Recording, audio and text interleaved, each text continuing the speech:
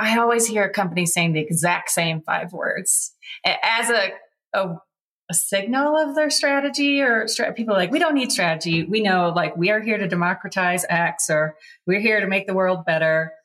And they say, like, here, our strategy is we're human, we're accessible, we're empathetic, we're transparent, we're warm. I'm like, that is not a strategy. You are listening to One More Question, a podcast by the people of Nice Work. One of the things we often catch ourselves saying is, can we ask you one more question? This podcast is all about sharing that, the best conversations we've had with significant brand builders, experts, and communicators. The people that we've encountered as we go about our work of making people care by creating impactful brands.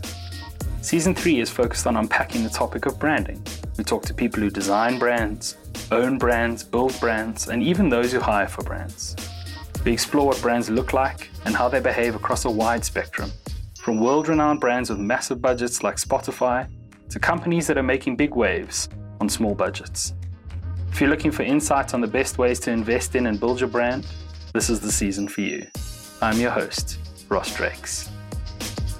Today on the podcast, I talk to Corinne Fiery.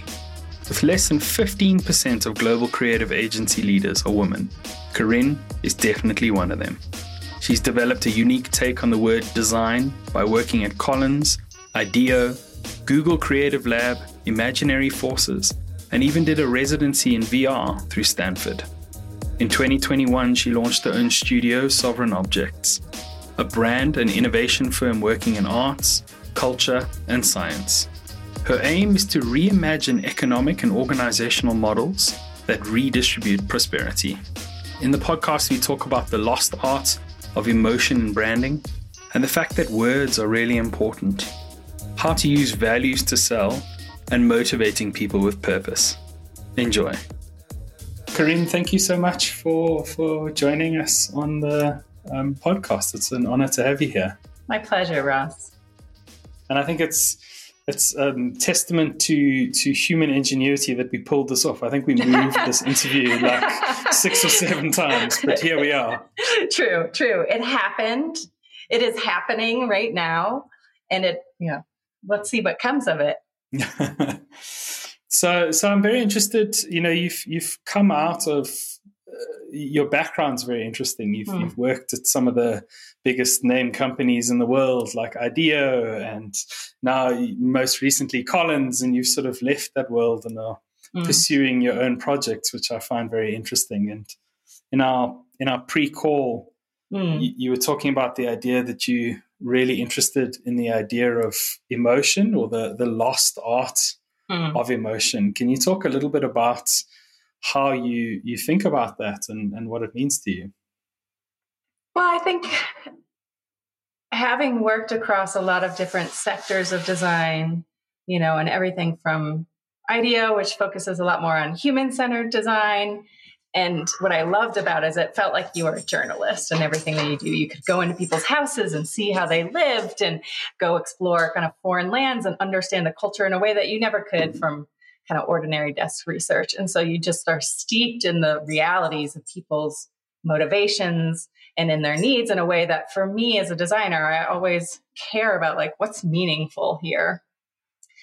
And having left that and kind of gone back to some more kind of traditional, well, I don't want to say traditional agency world, but kind of brand world again, I think what's amazing about that is they really weave together inputs going into design around culture, around consumer, around the category, but most specifically also the company itself. And I think oftentimes that can get lost when brands are thinking about how are we representing ourselves in the world. And that relies on really knowing who you are as a company, founders, as a team, as a culture, and making sure that you're not just kind of designing answers in service of what everybody else needs, but recognizing that there's a Venn here, and like we have to give a shit, and our employees have to give a shit about the things we give a shit about. And so how do you kind of triangulate all of those factors in a way that leads to kind of really clear and strong priorities? And I think sometimes where I get disappointed, for lack of a better word, is when I don't see that those internal drivers, those emotional drivers, even for teams, for consumers being kind of clarified to the extent to which it can really draw the best out of everybody that's working on these and contribute something more meaningful to the world. I think the idea of like move fast and break things is a prime example of this, where it's just like, we need to win, we need to get something out in the world, and there's less intentionality around the why, or that why might live at a really high level. Like, our mission is to democratize X, or to make the world better, or to connect people. It's like, that's not enough for designers and for people to like hold on to when they're going through an actual interaction or putting something out in the world. You need more like connective tissue. And I think that that's where nuance, specificity, and clarity really start to show up in the kind of emotional aspect, because a functional, any great brand is a convergence of both functional and emotional components, right? Like, and some brands can win on that functional piece alone. They have something radically new. Nobody else is doing it. Well, yeah, you can like get out of the gate pretty quickly there because you're the sole offer. But like, there's fast followers often. And that's where kind of the emotional core of a company, of a brand, of its people can really kind of maintain the advantage in the long term. Yeah, I think it's really interesting, and the two examples that pop into my mind is, I think Facebook is one of those companies which is an example of how it seems like along the way they've lost that purpose, and we're starting to feel this like backlash. And then the other one, I was reading this fascinating story about the Bumble IPO and how that brand and that product is just imbued with like meaning and the sincerity, and it's almost like two different worlds. And I think it's potentially it is that disconnect of emotion in those brands. I think Facebook got caught up in its own data and its own reach and its own power, and that was kind of became the driving force. And I think Bumble is still quite dear about providing something for, which I think comes from the founder, that she had an experience that was just deeply unpleasant. And she was like, well, if I had this experience, then obviously other women like me are having a very similar thing. And the success of the product is, I think, testament to that connection, that emotional thing that people made very quickly and allowed them to grow. And in theory, a competitor like Tinder should have just been too big for somebody like Bumble to even grab a hold, but yet it did anyway. Right. I mean, I think there are a few factors to that. One, you talked, I know less about the founding story of Bumble, but I do know as a female founder and a lot around kind of female empowerment and the way that its ethos drives what it puts out into the world. But I think something we like to think about, when I was at Collins, was the enemy. And, when you're putting together your brand strategy, thinking about like, what is the thing that you're pushing up against the world? I think a lot of companies will focus only on the positive, like we believe X, and those are great. Those are important things. But I personally even drive a lot of motivation from what I want to change and what I'm frustrated with or even angry at. And so, much like a hero's journey, it's like every hero has an enemy, whether it's an enemy that's an ogre and you can see it and feel it and taste it, or an enemy like, inequality and whatnot, that is a more intangible, but they are nevertheless. And so I think that they were able to capitalize on that, both in their internal culture and how they like shaped what they put into the world. And that's a really powerful, force to be kind of aware of and to channel. And I think the other thing is, how do you scale that, right? Like Facebook, a lot of the challenges is just like massive now. And we see oftentimes it's a lot easier to kind of contain the why you're doing something when you're a smaller company. And, people have that maybe clarity, or they've gotten on board because they would just really know what they're there to do. But as you scale, it's harder to scale that culture, the rationale, the motivation. And so I think there's some folks that are really focusing on that. My friend Bailey, for instance, with her company People & Co., who you should interview for sure. She was one of the first, I think, 5 employees at Instagram, and has, been somewhat vocal about her critiques of social media and how they've moved away from really thinking about the purpose of community and community engagement, both externally and internally. And I think the companies that understand why they're doing something, the values that support them, the change they're seeking in the world, what they're pushing up against, and then know how to clearly and continuously communicate that internally and externally, are just building on those emotional drivers in a way that, as I mentioned earlier, is quite powerful and often gets lost. I think we're seeing a lot of sort of COVID showing up these gaps. And I think the companies that have thrived in this time, I think, are the ones that are held together quite strongly like that, because I think human beings are inherently survivalists, but we need some sort of North Star. And I think if you look at the only other time there've been these kind of big pandemics is often when there's a very visible enemy, so something like World War II is a very good example.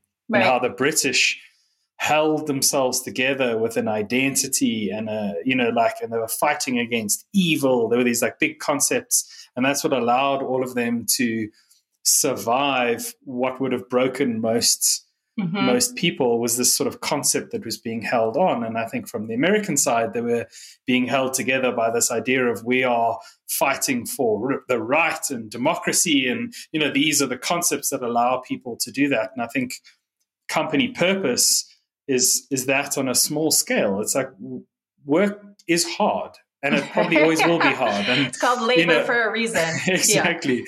Yeah. And what is keeping me motivated? What is driving me? And I think if it just comes down to money, that can get old very quickly, and you lose that sort of meaning. So I think I'm fully with you that people who understand that work harder, and I think that feeling then permeates the brand and it permeates every interaction people have with the company, and that allows the consumers or the customers of that brand to actually feel a little bit of that kind of coming at them and therefore identify with it. Right. They reap the rewards too. And I think also you should see it show up in even the decisions of, whether they're interactions or in real person experiences, whatnot.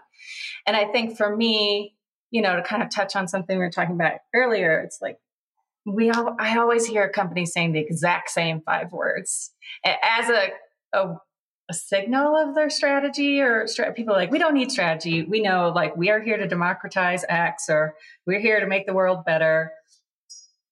And they say, like, here, our strategy is we're human, we're accessible, we're empathetic, we're transparent, we're warm. I'm like, that is not a strategy.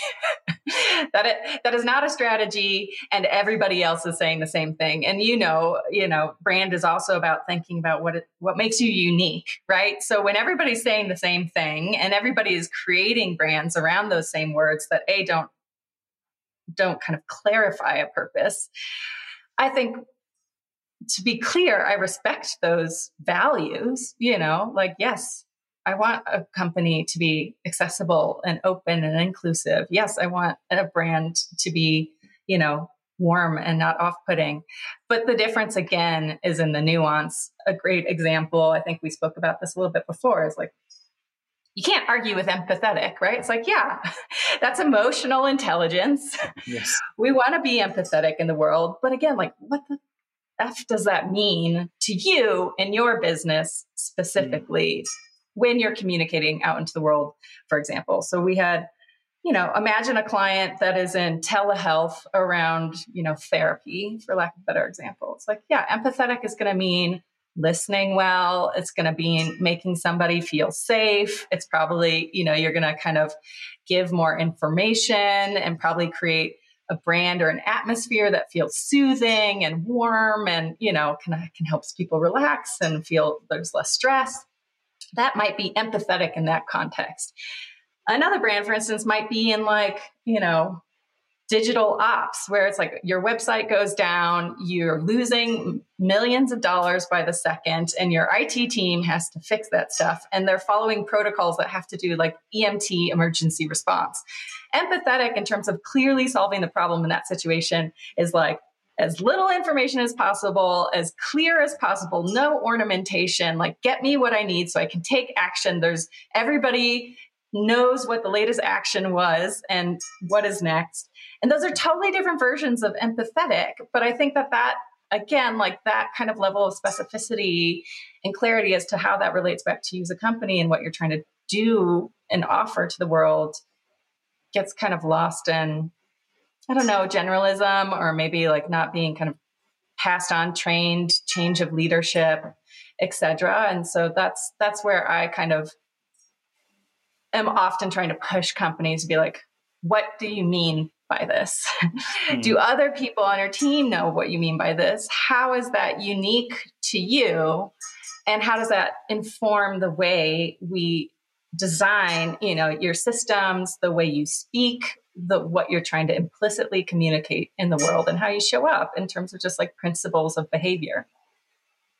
I mean, I always say to my clients that words are important, and like very specific words, like exactly like you say, when we say growth, what do we mean? Exactly. And do we understand that? Do our customers understand that? Because that word can mean so many different things. And I think these are often elements of branding that people take for granted.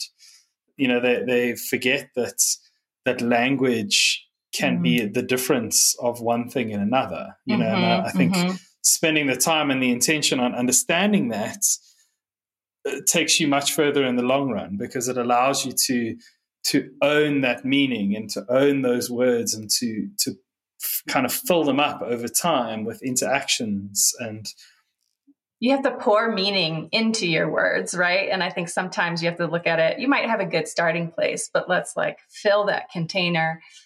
And two metaphors that I think have been helpful in talking about that with customers is one, we can make a beautiful arrow for you. My colleague, Ben Crick, came up with this one, who I enjoyed your interview with him, by the way. He was like, we can make a beautiful arrow, but if we don't have a target, it's kind of purposeless. Another one I heard the other day from the head of people at Miro, Vanessa, she said, like, we can land the plane, but we might end up at the wrong runway. So again, it's those two things together that make for a powerful kind of, story in the world. And I find that companies, I don't know why, I think a lot of it has to do oftentimes with the scale of companies we're working with, cross-functional teams, or even the organizational structure of the teams. There's not necessarily communication going across them. Maybe the business priorities aren't really clear in terms of how they're growing, the target audiences they're going after, or how they've changed as a business. Because I think we forget that businesses do change. And that's something we're thinking about a lot when it comes to brand. It's like, it used to be this idea that like brand was like fixed. You can own this brand for 20 years, like nobody else will look with you. Now it's very easy for there to be kind of somebody that's mimicking you within a year. And we've seen that a lot. So I think we have to reevaluate what we mean by that kind of having differentiation, but also recognizing that brands are living things. They will continue to go, your priorities will grow. And how do you hold on to some kind of core elements of the brand that are always recognizable, but build in flexibility into those systems to say, we're going to change these things in our system are going to change with us so that we can evolve naturally as every company, every person, every ecosystem would. Yeah, and I think this is where data and these tools that people like to hate on, like Facebook and stuff, are actually really valuable, because they give you that input. You set up your brand beautifully and you start the journey and you put it out there, and then you start to receive all these signals back, and you can, like you say, you can adjust and evolve your company and your brand and your product and your service if you are listening and filtering and understanding. I think that's a huge opportunity for companies.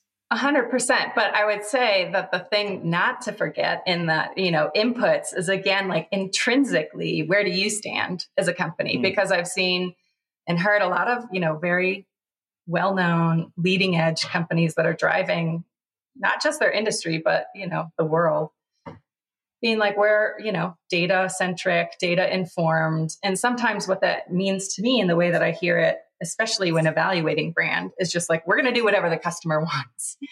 And again, I don't think that that's a very strong position, because you have to say, well, what are we here to do as a company? Yes. And how do we, again, kind of recognize the trade-offs may be inherent. Like, it's great to learn from your audience and great to learn from people and recognize that they are making you successful. And you can always improve yourself, as we all can as individuals. But I think oftentimes what gets lost is that other piece. And that requires kind of constant attention and internalization of that intention that I think is easy to get lost. Definitely. I mean, the company that keeps popping up in my head is Patagonia, and sure, you know, they've stuck to that for decades. You know, and right. they've imbued it into what they are, and I think they engage with people a lot, but they're also very clear on who they are and what they stand for and where their line is. I actually just did an exercise for myself, you know, because now that I've broken out on my own, I'm in a position to say, what do I want to put into the world? And how am I assessing kind of fit criteria with clients to make sure that I'm honoring that for myself? Like, I have a lot of energy to give. I have a lot of talent to give. And I want to make sure that I do think that companies and individuals, you know, are struggling to figure out how they can make a dent in a world that feels, A, very complex, and B, kind of difficult to make change. We all know that change is possible, but, you know, I think the role of enterprise is increasingly affecting the way that the world operates. And so you're seeing it bottom up from within companies, right? Employees kind of demanding more of their employers. And so I'm holding the same for myself. And I think hopefully in a way that can even set an example for other companies, be like, are you doing this? You know?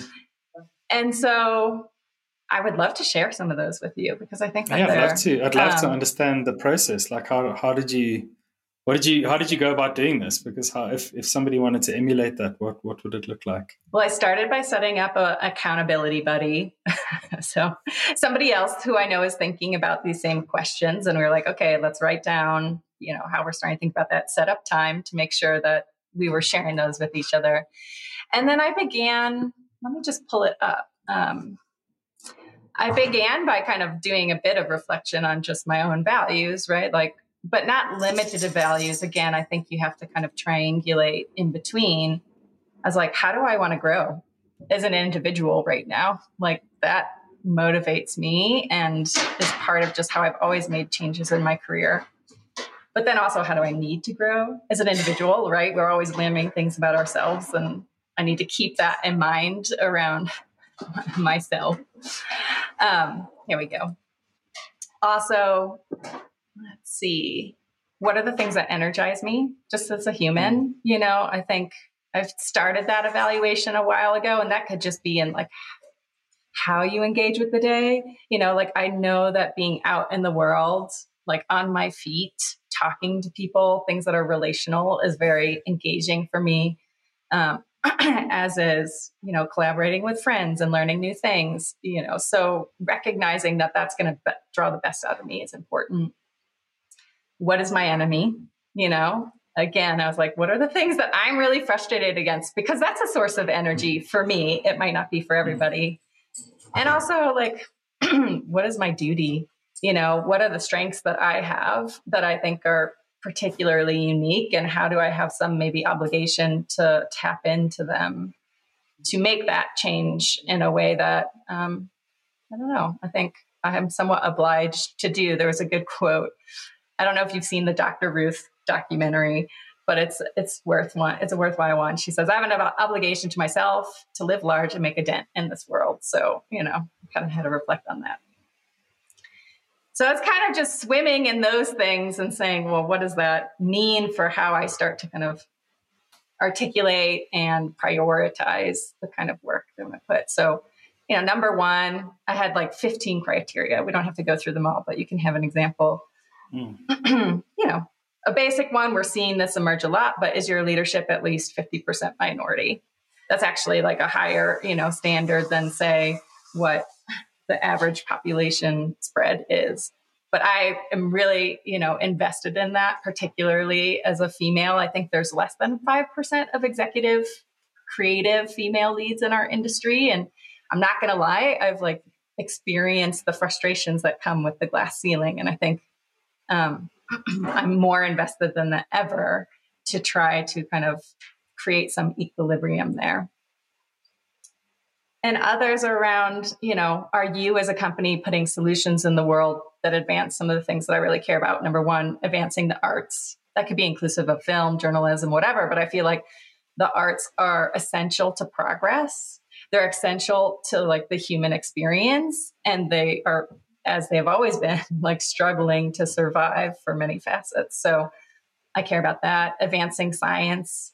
We've seen science under threat, especially over the last few years. And I think it just is in so many ways like inherent to some of the same principles of art, of discovery and wonder, and help kind of bring us forward. So that's of interest to me. And we've all recognized that science could use some more brand or visual love. I think at least how to communicate could be improved. Like, how do we make science sexy?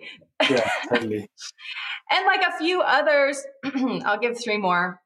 One, I'm just really interested in alternative hierarchies right now. So are you experimenting with that in a company, in your org structure, in your investing structure, in your ownership model, et cetera? Like, how are you maybe re-examining things that have already been done? Same with economic models. I think that there's a lot of interesting kind of developments there. And if it's built in a way that is specifically about kind of redistributed prosperity and wealth, I'm very interested in kind of amplifying those efforts. And also, we talked about this a little bit with your wife's perfume brand, but as you know, I'm kind of interested in learning from the senses. I think as our worlds become more virtualized, we're kind of disassociated with our bodies, and there's so much knowledge to be gained from our bodies. Even technology, it tries to mimic the brain, but it supremely falls short of the like sophisticated complexity of that. And so I'm more interested in learning from the body and from nature. So anything that maybe has to do with drawing attention to the senses and learning from those kind of physical, organic, complex structures and the intuitive kind of elements of it that maybe are harder to measure, but equally kind of profound in our day, are like very, very interesting to me, and also just like take me out of my head for a few minutes, and put me like in this other way of knowing. I mean, I think there's some great lessons, not just for people, but I think for companies too, like understanding these things from the inside, knowing what your purpose is, knowing what your principles are, what you want to do, then allows you to find that thing and to actually go and do that work. We went through a process at NiceWork through the last sort of year and a bit of really thinking about the kind of work that energizes us and the kind of clients that energize us. And we've actually gotten a lot more specific, and we start saying a lot more. And what's happened is we're now attracting more of that kind of work, because people are like, oh, so you don't do that? So no, I'm not interested in touching that. They're like, oh, but you do this. Okay. Yeah. I've got a friend who needs that exact thing. So now that we've kind of drawn our line in the sand, saying that if you're not interested in building, a kind of purpose-driven company and an impactful brand, we're not the company for you, because we're not going to do the right work. We're going to be pushing things onto you that you're not going to want, and we're not going to enjoy the work. And the result has been amazing. Like the kind of clients you're starting to get now are helping the uninsured people. There's a lot of people in South Africa who don't have medical insurance. So they've created a product. We can't legally call it medical insurance, but it's like insurance for people who can't afford it. Now, that's something my team would work on every day. They'd stay up until 3 a.m. with a smile on their face, because when they think about the project and they think about the brand, they're like, this is phenomenal. And this is exactly what we want to do. And this is a stamp that I want to put my personal I want to put my personal name on this, and therefore the client is feeling that energy, and they're going, wow, these people are doing the most amazing work, and they're so energized and they're so excited, and therefore they're going to speak to other people. And I think it creates that sort of perpetual motion. And what I enjoy about it is it's right for me and it's right for my team, but it doesn't have to be right for you. You can be off here doing your own thing. Like that's your thing. And I think one of the challenges that brands have fallen into is this idea of I need to scale, and therefore I need to appeal to everyone, as opposed to going, you know what, like I'm going to stick to my knitting. I'm going to appeal to my group of people, and I'm just going to do that phenomenally well. And I think that's one of the most powerful lessons or messages that people who own brands and companies can hear, is like, be super specific about what's important to you, and therefore who do you serve? Because I think that can be a game changer. For sure. You're a beacon in that sense. Like, the more kind of clear you are about what you want to put into the world, the easier it is for people to find you. And whether you're a fit or not, they can tell, people want to put a frame around you, I think, for better or worse, that, has kind of pros and cons, but it's easier to then say, go talk to my friend Ross, go talk to Corinne, go talk to whomever, because they really care about that. And I think that, that attitude, as you mentioned, does kind of inspire folks internally, because every project is, tough and challenging, especially when you're dealing with the complexities of brand and large companies and the subjective as a whole. So you need that kind of anchor motivation, I think. And it doesn't necessarily have to be like social impact work, right? Like, that's I think, in my mind, this goes beyond that. It's just like, what do you care about? Period. That could be anything. It doesn't have to be inherently quote unquote good. I mean, good is subjective anyway and highly contextual. So just like put your stakes in the ground. But I think, as you mentioned earlier, like I've seen a lot of companies, much like the way they define their audience now, it's like, we're for all. It's like, you are not for all, like some rare companies are unfortunately for all, but that kind of like slow deterioration of kind of a sense of who is this for and why is it for them, leads to generalization. And I think that generalization isn't doing anybody any favors, and companies are quite nervous to put that line in the sand, right? Because it means like we might lose some people. But I've done some interviews. I don't know if you saw the one with Molly Hayward at Quora and others, but I'm really trying to showcase women, in particular, female leads, who are like, I don't care if I piss some people off. In fact, like, if I piss some people off, there's other people that are going to love me more. And because they just understand what I'm about, and therefore, are able to kind of align their values with my values as a company. And even they put out an ad, I remember it was around some threats to abortion rights here in the States. And so they banded with a few other kind of feminine care brands to put out a full page ad in the New York Times saying like, we support pro-choice. And that was because like they're like, we don't want to be political as a company, but this very much tethers to like what we stand for as a brand. A brand can't really be apolitical a little bit right now. And they're like, yeah, we lost some customers, but we also gained new ones. And I think that like those that are willing to go there, that it doesn't have to be on such a charged issue, but like will benefit from the kind of loyalty of customers in a way. And that just requires understanding clearly, like who is this for? Yeah, is it not also, is there not an opportunity to flip the narrative? Because I think people, when you think of it, you're like, I'm coming at this from a place of lack, like I'm going to lose out on something, as opposed to thinking of it like differentiation is one of the hardest things to achieve. Like proper, true differentiation is so hard for companies to do, and it's so expensive if you're trying to differentiate in the wrong place. If you be the best version of you and the most clear version of you, and you send that signal out, it is such a good differentiator. And like you say, so many of these brands are copied instantaneously because they're not differentiating.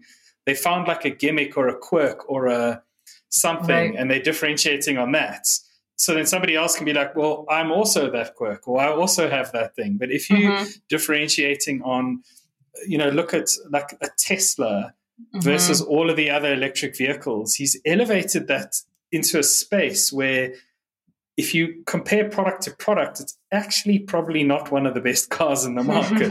Yet the perception of it is much, much higher. And I think it's, that's a big example, but I think for small and medium-sized companies, it's such an opportunity to sort of carve out a chunk that the bigger competitors can't do. They Mm-hmm. can't risk, for the big guys to risk losing, 1 billion people Right. is huge. For you, you're like, I don't have them yet, so I'm not risking it. I'm actually just going to secure a really good toehold to start growing from properly. Right. And I think a lot of that, again, comes down to like the economic models, right? So if you're VC backed and you have certain kind of shareholder obligations, right? Like how much you can hold true to those personal values or interests might be under threat. So that's why I'm also interested in saying like, well, B Corp is a prime example here where you say, actually, we're equally responsible to the earth as we are to our investors and our employees. And so I'm very curious to see what other kind of mechanisms there might be in the world to kind of reorient some of those incentive structures so that, people can really kind of hold true to that as much as possible. And I think a total deviation, but a differentiation is something I think about a lot, because it just feels lost. And, culturally, I'm not very inspired. I don't know. Maybe it's just because I'm over 40 now and I just like don't get what's going on with a lot of other things. Like I'm not in the game space and I'm trying to get into Clubhouse. Who knows? But I think that what we see, there's a deep homogenization of brands, which for me is just like not very compelling. But also, I think some of the trends we see is that those companies are largely led by product people and engineers, and the metrics of success for those teams tends to be very different from how we think about the metrics of success for brand. For product teams, it's often around like, is it fast? Is it lightweight? Is it building on existing mental models that people know, which is all about, replicating the familiar. With brand, especially in an increasingly crowded market, high attention economy where there's so much noise around us, your job is to cut through the noise and to stand out and be memorable. You're competing for cognitive space, and ideally through that, you don't just kind of flash a light and people see you, but you show something that resonates with them and drills itself into their emotional core, right? And that's the kind of interest, right? You don't want to do that in a way that's manipulative. I mean, plenty do, and that's kind of like the founding of advertising in many ways. But those are very different kind of ideas of success. And I think we see fewer people, or I see fewer people that understand the way brand, as you and I might describe it, which is something that's much more holistic, like an impression that lives in people's minds. And oftentimes I think it's seen as like a little function under marketing, right? But it lives above that. And I think that comes back to like, what are some of the structures within companies of where brand sits? There's not really like CDOs or chief design officers at the C-suite level to kind of think about that per se. And also the word design means so many things to different people right now. I think design, even in the last 10 years, has become much more about like product design or UX design, as opposed to you have brand design, you have advertising, you have all these different ways of thinking about human-centered design, which is a process, and so there's kind of a lack of a shared vernacular around what we mean by design, what we mean by brand. Again, that comes back to context and clarity. But also, I think devaluation on some level of the subjective because it's not very measurable or not as easily measurable, especially brand, which is about time. You could measure a brand today, tomorrow, but that doesn't mean you want to look at it over time. And so I think companies struggle to kind of take that risk to recognize that we have to make decisions outside of how we know the impact will live on. And so the language of data is very much kind of the source of power right now. And I think the subjective, the beauty, the kind of resonance that comes with a lot of our craft and visual design in particular needs to find a way to hold its ground against such kind of measurable inputs. I think you've articulated it beautifully. But I think saying that, I think it's, we started talking about sort of emotion and story and words, and now we're talking about visual. And I think if we take it down to our core, human beings have been using visual communication and story. These are our most fundamental tools that we've used to communicate culture, to connect to people, to identify as a tribe, to create cultures, to create traditions, to build families, to build all these things are rooted in that. So I think it is a little bit of a lost art, and my hypothesis, or at least my hope, is that in the not too distant future there'll be a little bit of a swing back in that direction, because I think when everybody's going heavily into that data, it leaves space for just a really good story, just something that makes you smile, something that stands out, beautifully from everyone else. And I think that's an opportunity for people who are building brands to embrace that in a way where everyone's going down the Fiverr route, like cheapest design possible. Yeah. Like biggest, get data, use cheap design, grow, scale. Yeah, somebody else can take a step back and be like, you know what, I'm actually going to try something different. Right. Approach this differently.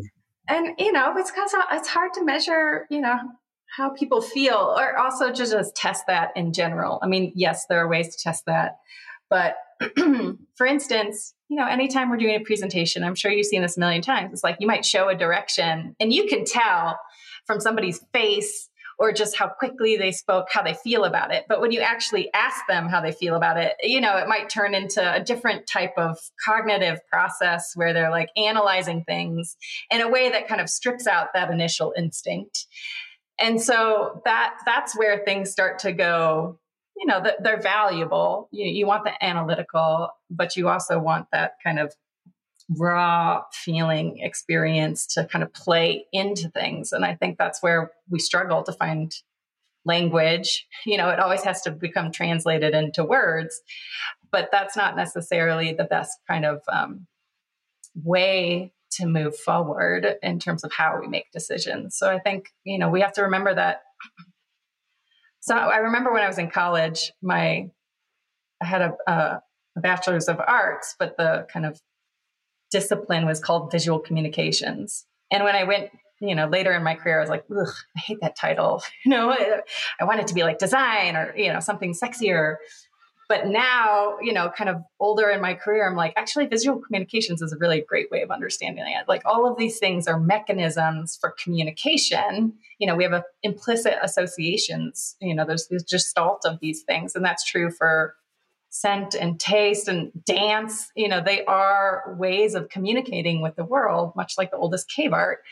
But we've lost that kind of lens of it for some reason. Now it seems like fluff or decoration or, kind of, I don't know, in a way that I just feel so like there's so much value there. And we're like stripping away the value because we struggle to talk about it and rationalize it. And that's just like one way of knowing. Rationalizing something is one way of knowing. And so how do we, especially when we're working with large companies that are averse to risk, who want like rationalization because it makes them feel more confident about, the decisions they're making. It's like, how do you balance those two things and say, that shock of red is going to, get people to wake up. That shock has value. And we shouldn't underestimate that. I think it's a lovely note to end the podcast on. I think it's that challenge is, if you are engaging with someone and they present something to you, measure it analytically, but also potentially just write down that gut feeling. Like what did it make you feel? It's like another lens to look at the same thing on, and then it's, I think, easier to sort of decide if it's right or wrong.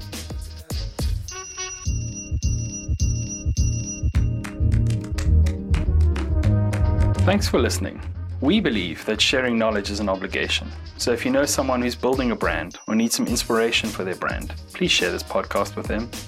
This is our 3rd season, and we'd be grateful if you'd hit that subscribe button so you're the first one to know when a new episode comes out. Or even better, leave us a review and tell the world how much you enjoy listening. This really helps. One More Question is brought to you by the people at NiceWork.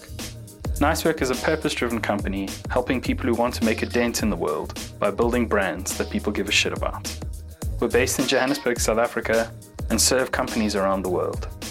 If you'd like to know more, partner with us, or make a suggestion, reach out at www.nicework.co.za. And if you're one of those really old school people, send us a letter and we'll make you a mixtape.